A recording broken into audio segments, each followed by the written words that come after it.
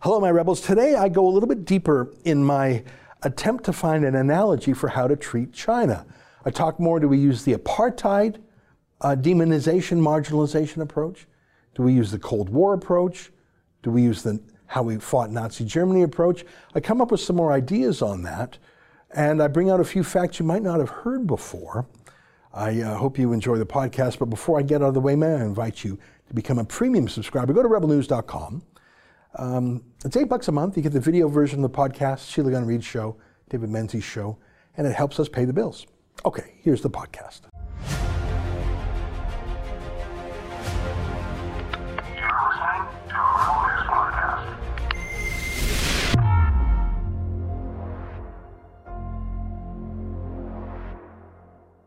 Tonight, I make the case that we're now in a Cold War with China. It's April 23rd, and this is the Ezra Levant Show. Why should others go to jail when you're the biggest carbon consumer I know? There's 8,500 customers here, and you won't give them an answer. The only thing I have to say to the government about why I publish it is because it's my bloody right to do so.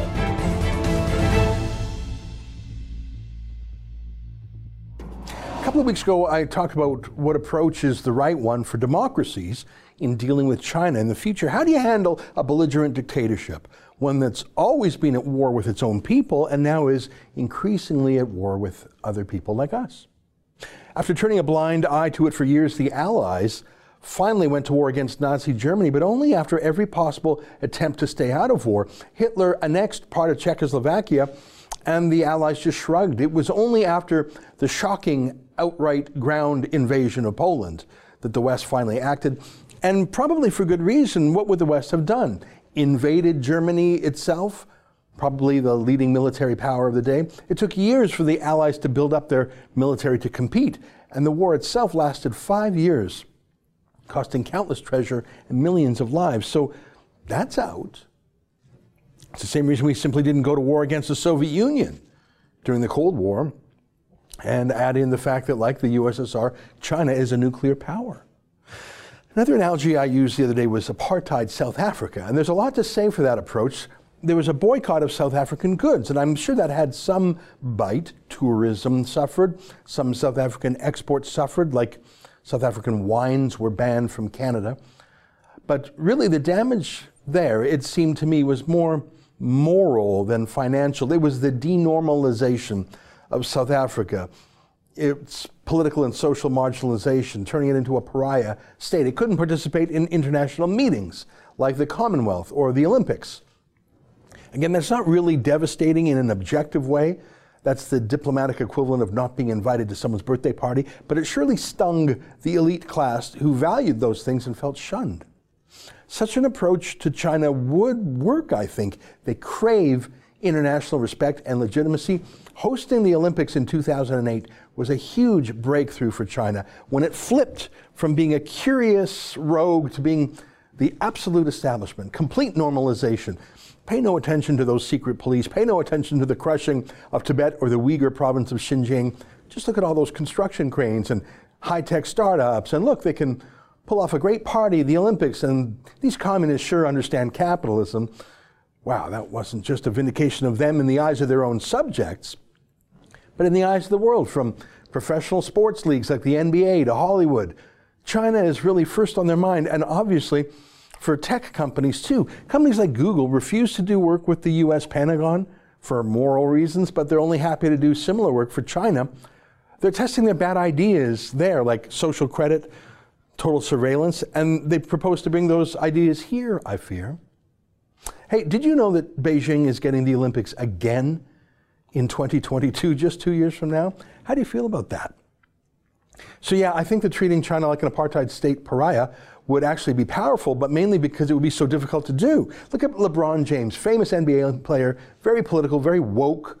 Look at him try to justify not only taking big cash from China, but telling others in the league to shut up with the criticism of China's pogroms, including in Hong Kong. Remember this? We all talk about this freedom of speech. Yes, we all do have freedom of speech, but at times there are ramifications for the negative that can happen when you're not thinking about others and you're only thinking about yourself. So I don't believe, I don't want to get into a word or sentence feud with Daryl Morey, but I believe he wasn't educated on the situation at hand, and he spoke. And so many people could have been harmed, not only financially, but physically, emotionally, spiritually. So just be careful what we tweet and we say and what we do, even though, yes, we do have freedom of speech, but there can be a lot of negative that comes with that too. Yeah, so you'll be fighting against the LeBrons of the world, the Hollywood studios of the world. You didn't have billions of dollars of investments by the NBA or Hollywood in apartheid South Africa, so it was easy for them to denounce. This won't be.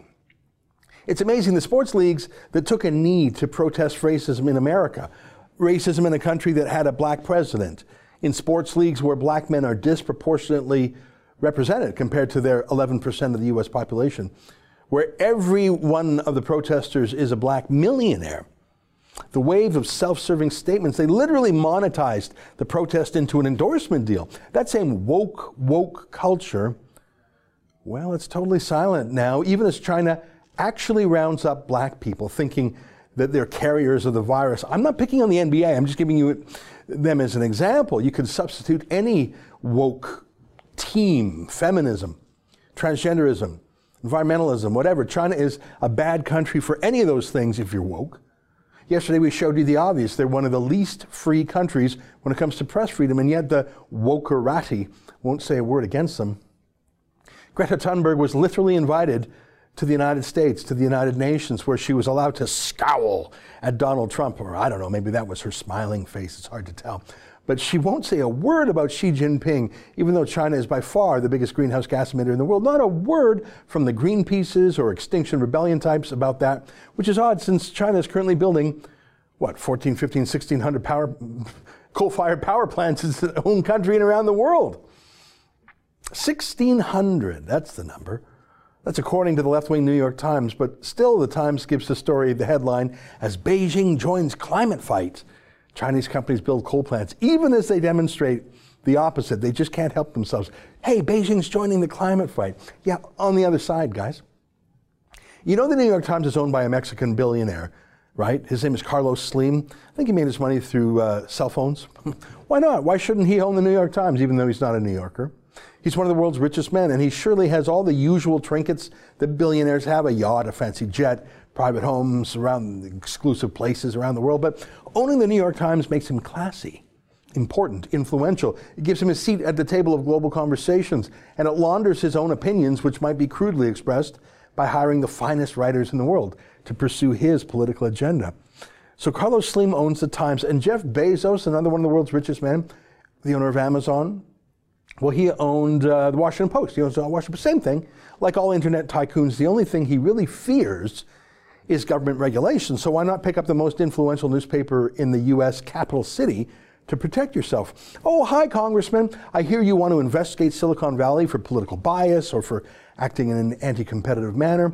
Well, it would be a shame if the Washington Post started digging into your expense accounts or a Me Too accusation and put it on the front page. Yeah, the Washington Post is a political tool.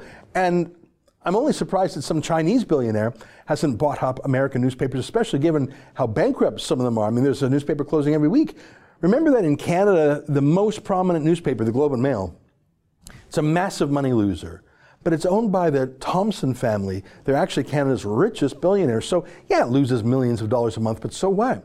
It serves the same purpose for the family. It's an in-house organ for that family and its worldview, and generally for the establishment. Why would it be surprising if some billionaire bought, I don't know, the LA Times or the Vancouver Sun? In fact, maybe they already did. The Vancouver Sun is owned by Postmedia, which in turn is owned by a US hedge fund. Who knows who invests in that?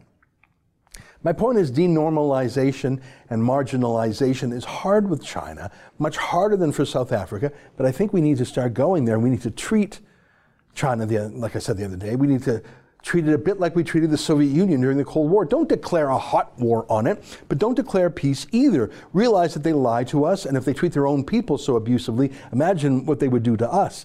It's hard because in the 1980s, when the West really started to marginalize the Soviet Union, when Ronald Reagan and Margaret Thatcher and Pope John Paul II started to call the Soviet Union out, That was before the era of ubiquitous telecommunications, before the internet, before we were so integrated, before mass, cheap global travel. There weren't 100,000 Soviet students in Canadian universities as there are 100,000 Chinese sons and daughters of the Communist Party bosses here. So Soviets were contained. It was geographical. We weren't as integrated as we are. So it was easy for Reagan to speak plainly. And he wasn't called racist for it because the Russians couldn't play that card. Mr. Gorbachev, tear down this wall. Where's our leaders to say that now to China? Well, Trump, maybe. But the media is at war with him. Look at this story about Michael Bloomberg. This story is about how Michael Bloomberg's company, called Bloomberg, it's a huge media company. It's so deep into China. And this was written a few months ago. They worried what would happen if he became president. It would be a huge conflict of interest because China made him rich. Well, Michael Bloomberg's not going to become president, but he's still influential in the Democratic Party and in the media, and that underlying problem remains. His media company has bet huge on China, so you can imagine he won't tolerate criticisms of China. He'll defend China. No need to imagine, actually. Look at this story by a journalist named Lita Hong Fincher. She said, I am one of the many women Mike Bloomberg's company tried to silence through non-disclosure agreements. The funny thing is I never even worked for Bloomberg, but my story shows the lengths the Bloomberg machine will go to in order to avoid offending Beijing. Bloomberg's company, Bloomberg LP, is so dependent on the vast China market for its business that its lawyers threatened to devastate my family financially if I didn't sign an NDA, non-disclosure agreement, silencing the news about how Bloomberg News killed a story critical of its Chinese Communist Party leaders. Yeah, so I guess China already does have its billionaire owner of a media company, except it's a 5'0" Jewish guy from New York, not a Chinese tycoon. Xi Jinping is not a dictator. He has to satisfy his constituents, or he's not going to survive. He's not a dictator? No, he has to. He has a constituency to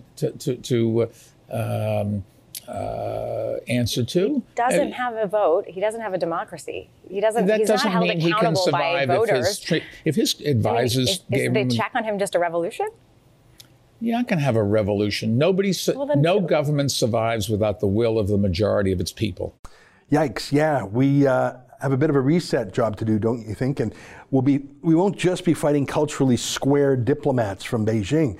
We'll be fighting culturally savvy Hollywood and Manhattan types right here at home. Oh, and Canada is worse in every measure, of course, because it goes straight to Trudeau himself. I follow a lot of interesting people on Twitter, not just people I agree with, but also people I disagree with, to see what they're up to, and occasionally, but once in a while, to change my mind on something. I also follow some people who are good at looking at problems from new angles and breaking groupthink. By the way, this pandemic has been awful for groupthink and for deferring to authority, because someone says, I'm a doctor, so we have to believe them when they say we're all going to die if we don't put everyone under house arrest for a year. Anyways, one fellow I follow is Jeff Giese, who I've met a few times. Let me show you a string of comments he made just this morning that I thought were very interesting. He says, perhaps because I like China, my first instinct was to dismiss the hawks for being alarmist. They're just trying to recreate the Cold War or deflect from our own flaws, I thought. The more I follow this, the more they appear right. China is on the offensive. Follow it closely. And then he lists about 10 little proof points. China's on the offensive in Hong Kong. Over the weekend, 15 prominent Hong Kong citizens were put under political arrest for their role in last year's protest movement. China's on the offensive in the South China Sea. They're building military islands, obviously, to press Japan, Taiwan, other regional democracies.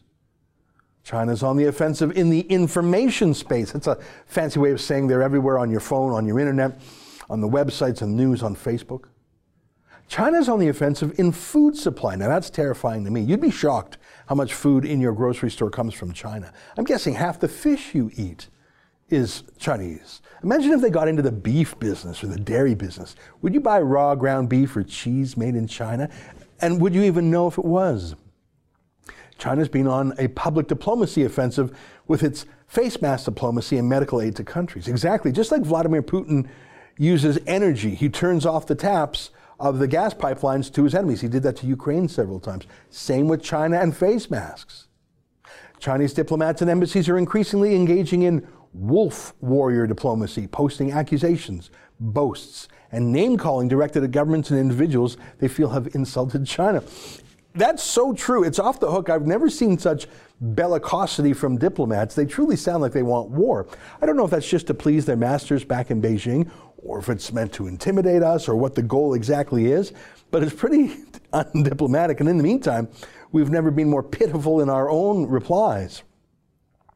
The Chinese version of hybrid 4G warfare, fourth generation warfare, is unrestricted warfare, which involves the full spectrum of the instruments of power. That's what we're seeing. That's the thing, they don't want nuclear war either. So they want asymmetrical warfare. They don't want an attack. And why would they attack us with weapons when they can simply win a Cold War asymmetrically, a war they know they're fighting, but many of us don't know we're fighting, and frankly, a war that many important institutions in North America, well, if they had to choose sides, they'd choose China's side because they get paid by China. Look at your cell phone companies looking to install Huawei. So I think all this starts by speaking truth to power, by calling out China like Reagan called out Gorbachev. Like this, look at this. Shocked to learn that my longtime friend Martin Lee, founder of the Hong Kong Democratic Party, was arrested today, together with many of Hong Kong's most prominent citizens. Martin is the elder statesman of Hong Kong democracy. I hope for his immediate release. I think Alberta's handling of the virus has embarrassed Trudeau, who continues to sulk around the house all day long, while Trudeau's medical equipment, cargo jets, return home empty from China. Did you see that the other day? Kenny has so much health equipment, he's sending his surplus to Quebec. But this tweet by Kenny about Hong Kong will enrage Trudeau the most because it's the truth that Trudeau can't or won't say. Yeah, good. It's about time. Stay with us for more.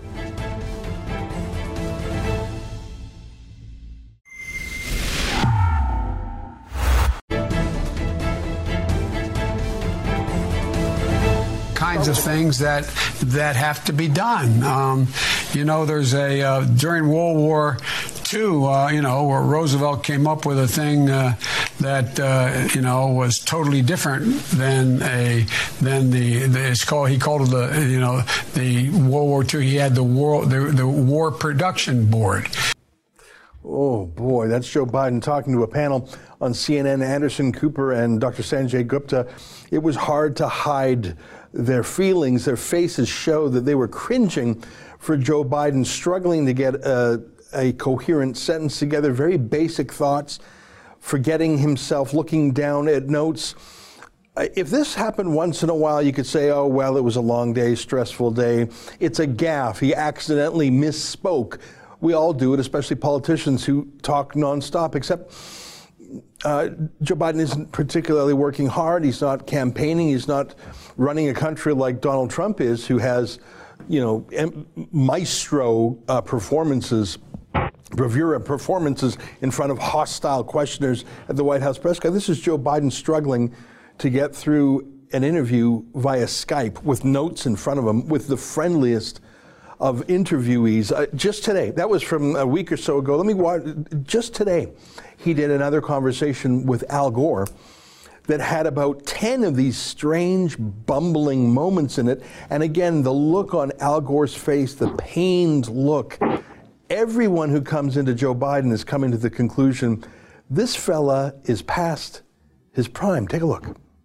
So one of the things that I think is happening now, you pointed out that American business is realizing they've got to price in the carbon. They have to price in the price of carbon in the way they're doing. They are looking at their bottom line and reduce carbon.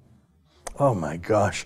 Is he actually in decline? I suppose we all are in decline from the moment, there's a certain point in time we all head towards our final doom, but is Joe Biden up to the job of being president? Perhaps the most stressful job in the world, the most energetic job in the world. Joining us now via Skype from the Los Angeles area is our friend Joel Pollak, senior editor-at-large of Breitbart.com. Joel, I just wanted to show those two samples.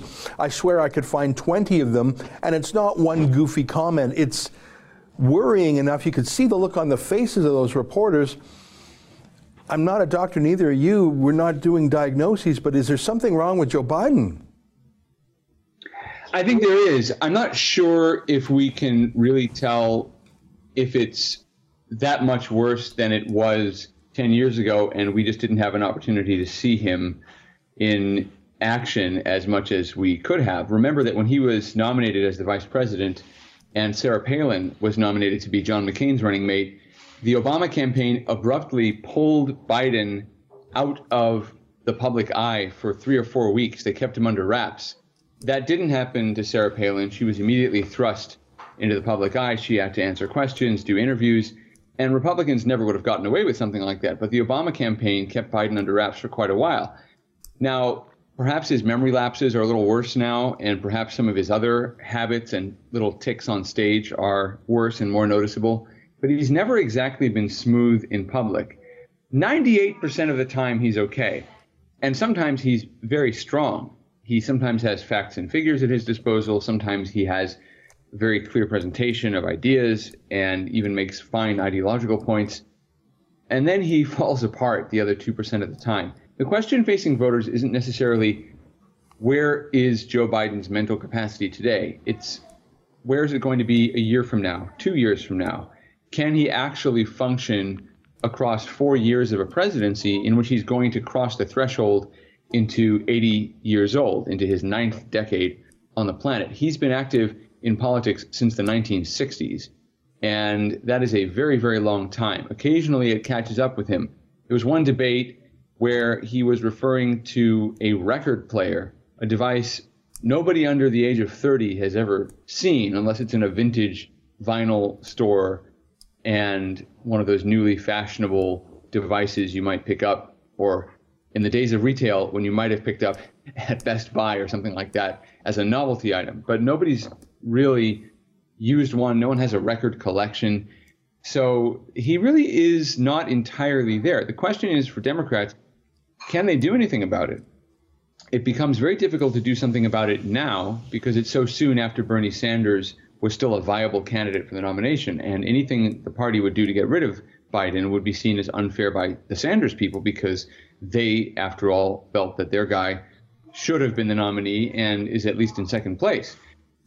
If they wait too long, it becomes much harder to pull off a switch because they're going to have the convention, presumably in August. There's going to be a nomination process. Procedurally, it gets more difficult to replace a candidate after that process if he is, in fact, ratified as the nominee. So they've got a window of time, perhaps in the summer, between, let's say, July 4th and the convention in mid-August, when they can conceivably switch him with whoever his vice presidential candidate is going to be. I think on May 1st, next week, he is going to announce a committee to choose his running mate. That could begin the process of moving him out of the race. It depends how loyal the party establishment is to Biden. It depends what the alternatives are. This is going to be something that the leadership of the Democratic Party has to finesse very carefully. I do not put anything beyond them. I don't think the rules matter. We've seen before that they're willing to rig the primary against a candidate they don't want. They did it against Bernie Sanders in 2016. They united legally, perhaps, against Bernie Sanders in 2020. They will do whatever it takes to be competitive in November. If you're a Republican, you can watch this and be entertained somewhat, but I wouldn't find it reassuring at all. Joe Biden cannot beat Donald Trump in the state he's in, and therefore he will either be bolstered by a very strong vice presidential candidate or he will be replaced.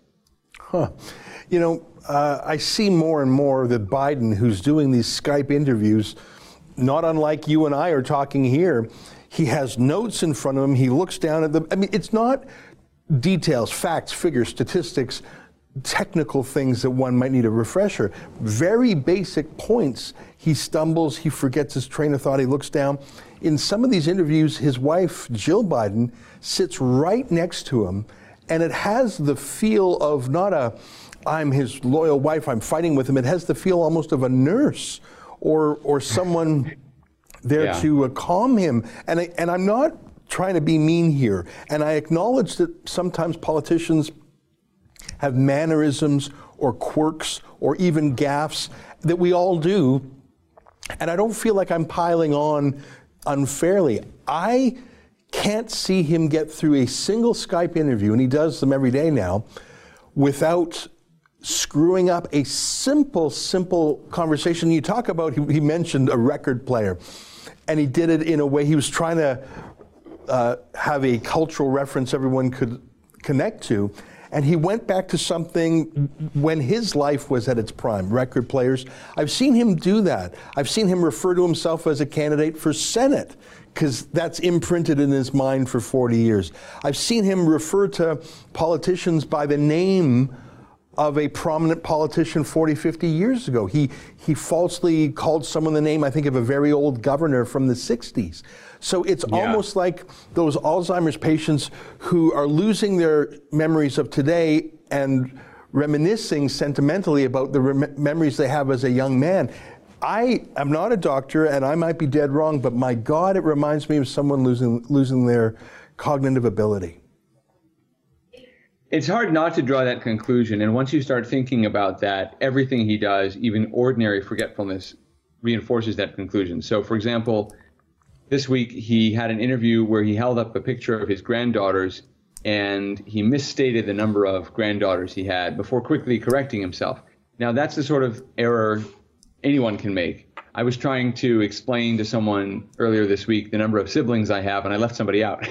So, that sort of happens. But once you start seeing the pattern, as you mentioned, substituting the wrong name of a politician 30 or 40 years ago for someone who's active today, mixing up the office he's running for, having to be prompted by his wife, once you start seeing that pattern and you take into account how old he is, it really does seem to look at me now, struggling for the right word in a live interview. It seems like there's something wrong. And it's got to be troubling. Remember also that Democrats made John McCain's age a very important issue in 2008. They said that he had had skin cancer, they had wartime injuries, which was a bit of a low blow, but they went there. And they said he could not be trusted to serve out 4 years or 8 years, if that were the case, if he were reelected. Now, he did actually survive the 8 years of Obama's presidency and passed away a short time thereafter, but he would have made it through the 8 years. The point is, Democrats made age a legitimate issue to discuss, and it's once again legitimate. There's a lot of discussion now. I saw on 538.com about a week ago, there was an article about what it would take to remove a party nominee. Now, they didn't just limit it to Biden. They also considered Trump because although when he ran for president, he was in his late 60s, he's now in his early 70s, considerably younger than Biden and sharper than Biden. But they wanted to give the inquiry kind of a bipartisan sheen. And look, it's pretty easy in the Republican case. You've got Mike Pence as the vice president. So if Donald Trump can't serve, Mike Pence steps up. There's nobody who would vote for Trump who wouldn't vote for Pence.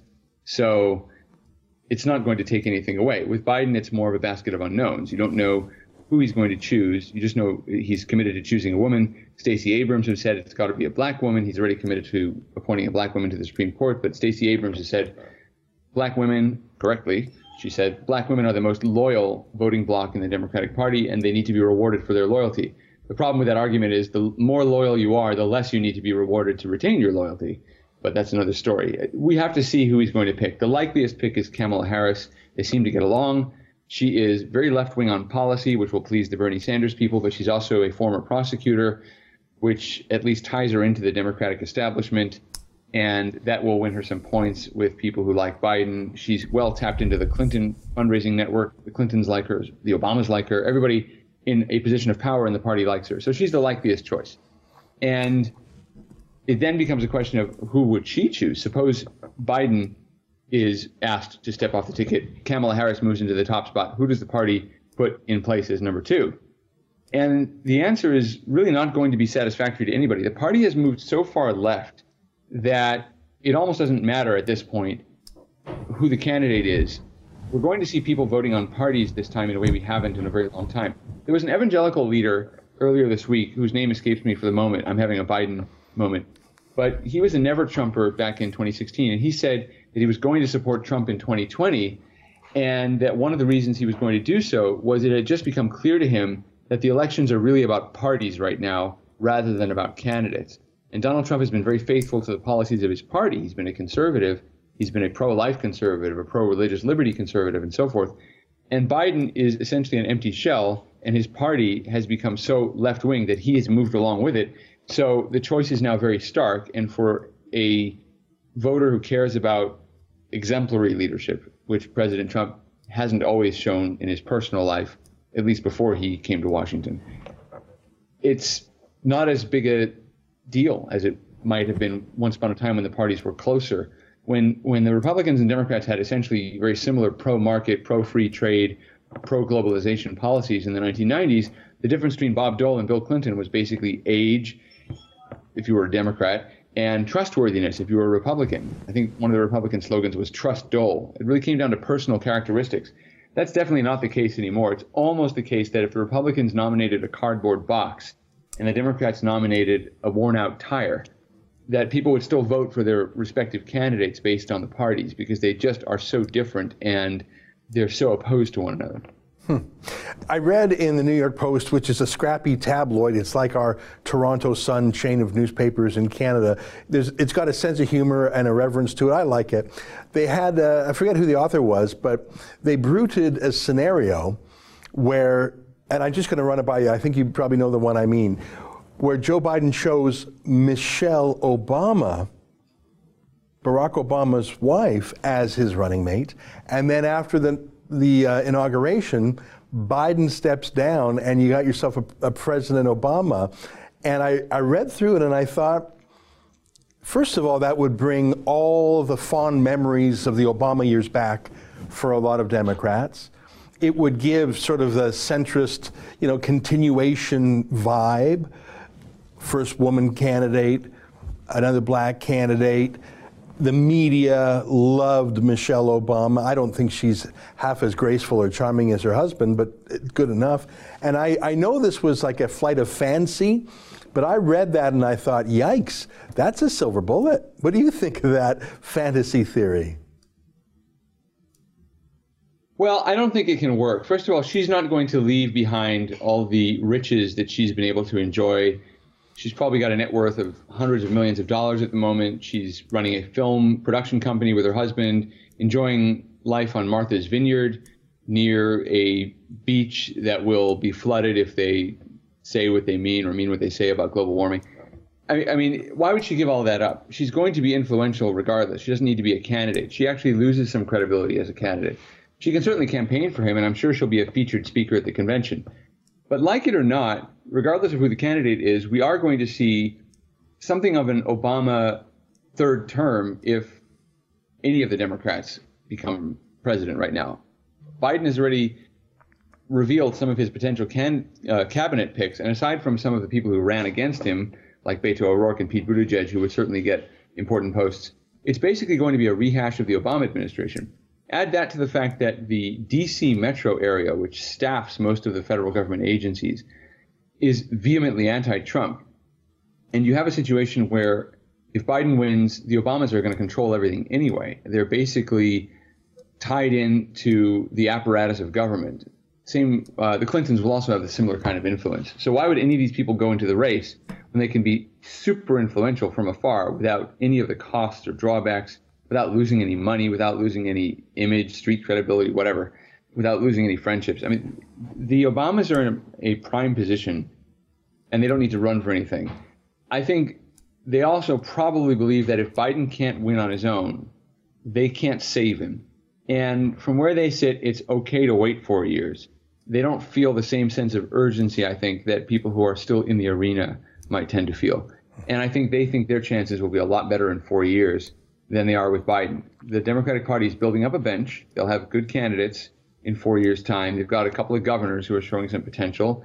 They've got young leaders like Alexandria Ocasio-Cortez and so forth. So I think the smart move for the Obamas is to offer moral support to Joe Biden and campaign for him. Hope he wins, because winning is better than losing, but bet on a stronger candidate for the open seat in the White House in 2024. Last question for you. Sometimes people who are candidates, they want it, but the people around them want it more. You talked about the permanent political class. I suppose you could call it the deep state if you want. But if someone's been a donor to Joe Biden for 20 years, if someone's been a staffer who's hitched their career to his for 20 years, they might want Biden to run for president even more than he does. Maybe Biden's family, including his son, Hunter Biden, who seemed to enrich himself from China through his dad's political connections. Do you think it's possible that in his heart of hearts, Biden feels like this isn't right, like it's not a good fit? Do you think maybe even his own wife says, oh, Joe's not really up to it? Do you think there's just so much pressure that they must continue, but that really they're doing the bidding of supporters and he's not burning with fire for this and he'd rather just be a grandpa enjoying his senior years? I thought to that. I'm not sure that the donors around Biden need him to win. I do think that the donor class in the Democratic Party needed Bernie Sanders not to win. And in early 2019, when I went to one of my first events of the campaign, when the campaign was just getting started and Bernie Sanders had just announced he was running, I went to one of his speeches here in LA. And I remember texting someone maybe I wrote it up in the article, my coverage of the event, that Biden's donors have to be beating down his door, asking him to run, because Sanders is so radical and his policies are so out there that Democrats had to be afraid that he would have tanked the entire party. And I imagine that even some Republicans would have been happier to see Biden run, because in the event that Trump loses, you'd want the alternative to be not so terrible. I think that horse is out of the barn already, because I think the party has moved so far left that it almost doesn't matter that Biden's the candidate. But there definitely was a desperation to have someone who could beat Sanders, and it looked like only Biden had the institutional heft to do it. I don't know that they're so loyal now. This is the process that the Democratic Party has to manage. It's going to require a lot of political finesse, but they have to have those donors on board if they're going to switch someone else in for the presidential slot. And they have to assure the Biden donors that they're going to have what they want from another candidate. Now, they can never promise 100% of what they want. But I agree with you that tends to be a problem in politics, that the donors often want something more than the politicians do, and the politicians have to run. In this case, partly because there was that 4-year interim when Biden didn't run in 2016 anyway, I don't know that there's as much tying the donors to Biden personally as there was motivating the donors to bring him in as a foil to Sanders. So it's a very interesting question, and we'll have to see how they manage it. Well, Joel, thank you so much for taking so much time. I know you're at home, like so many of us are, trying to run the household and homeschooling and all that. Yeah. So thanks for taking the time and for your wisdom, as always. I look forward to a return to normalcy, but it's been great to have you join us a couple times in a row from home. So nice to see you again. Thank you. I hope to be back soon. Right on. There you have it. Joel Pollak, the senior editor-at-large at Breitbart.com. He joined us via Skype from his home in the Los Angeles area. Stay with us. More ahead on The Rebel.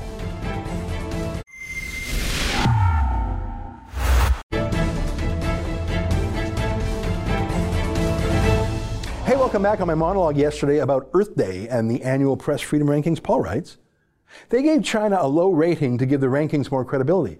This survey seems to be really about who has embraced globalism the best that year. Well, I just will not accept anyone saying America's ranked, was it 45 or 55? And Canada's 16? I'm saying that's just not true.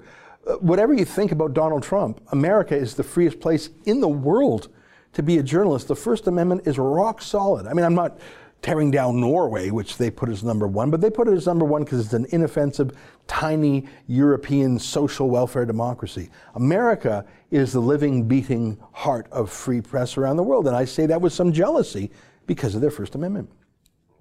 Bruce writes, Ezra's comment on Earth Day is spot on. As Mark Levin said a few years ago, the old Reds are the new Greens. I think so. There is a deep state in science, in environmentalism. You can ban things in the name of the environment that you couldn't ban elsewise.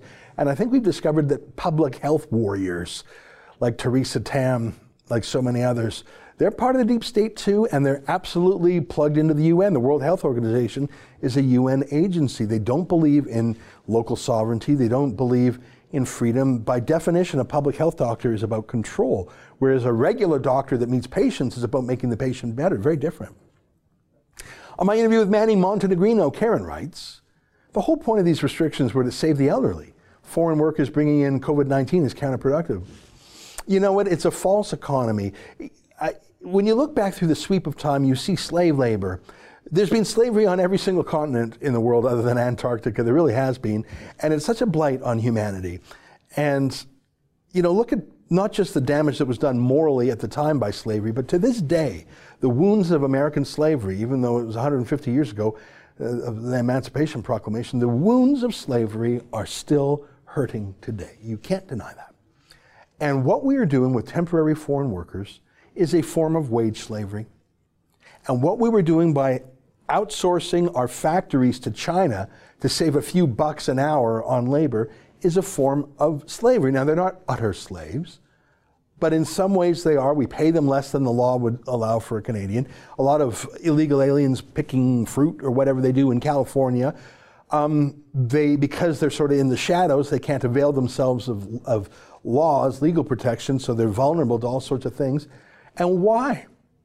I say again, if you have a cheap indentured worker, which is really what a temporary foreign worker is, like at the Cargill plant in Alberta, it's not like your steak is going to be half price. It might be 5% cheaper because the cost of your steak, you know, that laborer cutting it up is such a small part of the cost. It's not like your food is in any substantial way cheaper because we use foreign slave labor.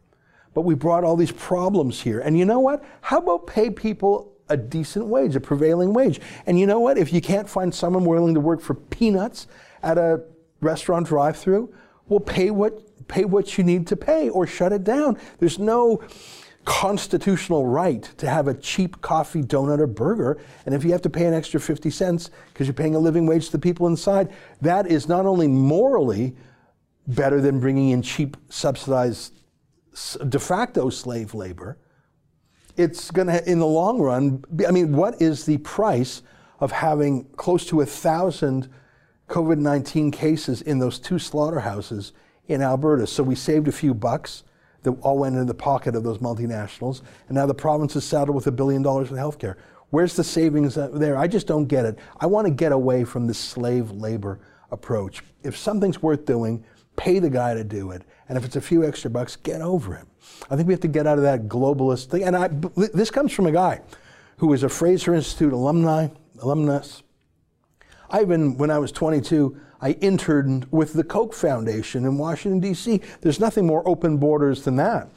But I see now that that simply doesn't work on its own. You can't just have a race to the bottom in terms of wages. When you do that, you wind up giving your entire industry to China, including not a single N95 mask manufacturer in Canada. 90% plus of our pharmaceuticals are made in China. We're hooped because of that globalization. Oh, you tell me if you disagree with me. All right, folks, that's my show for today. Until tomorrow, on behalf of all of us here at Rebel World Headquarters, to you at home, good night, and keep fighting for freedom.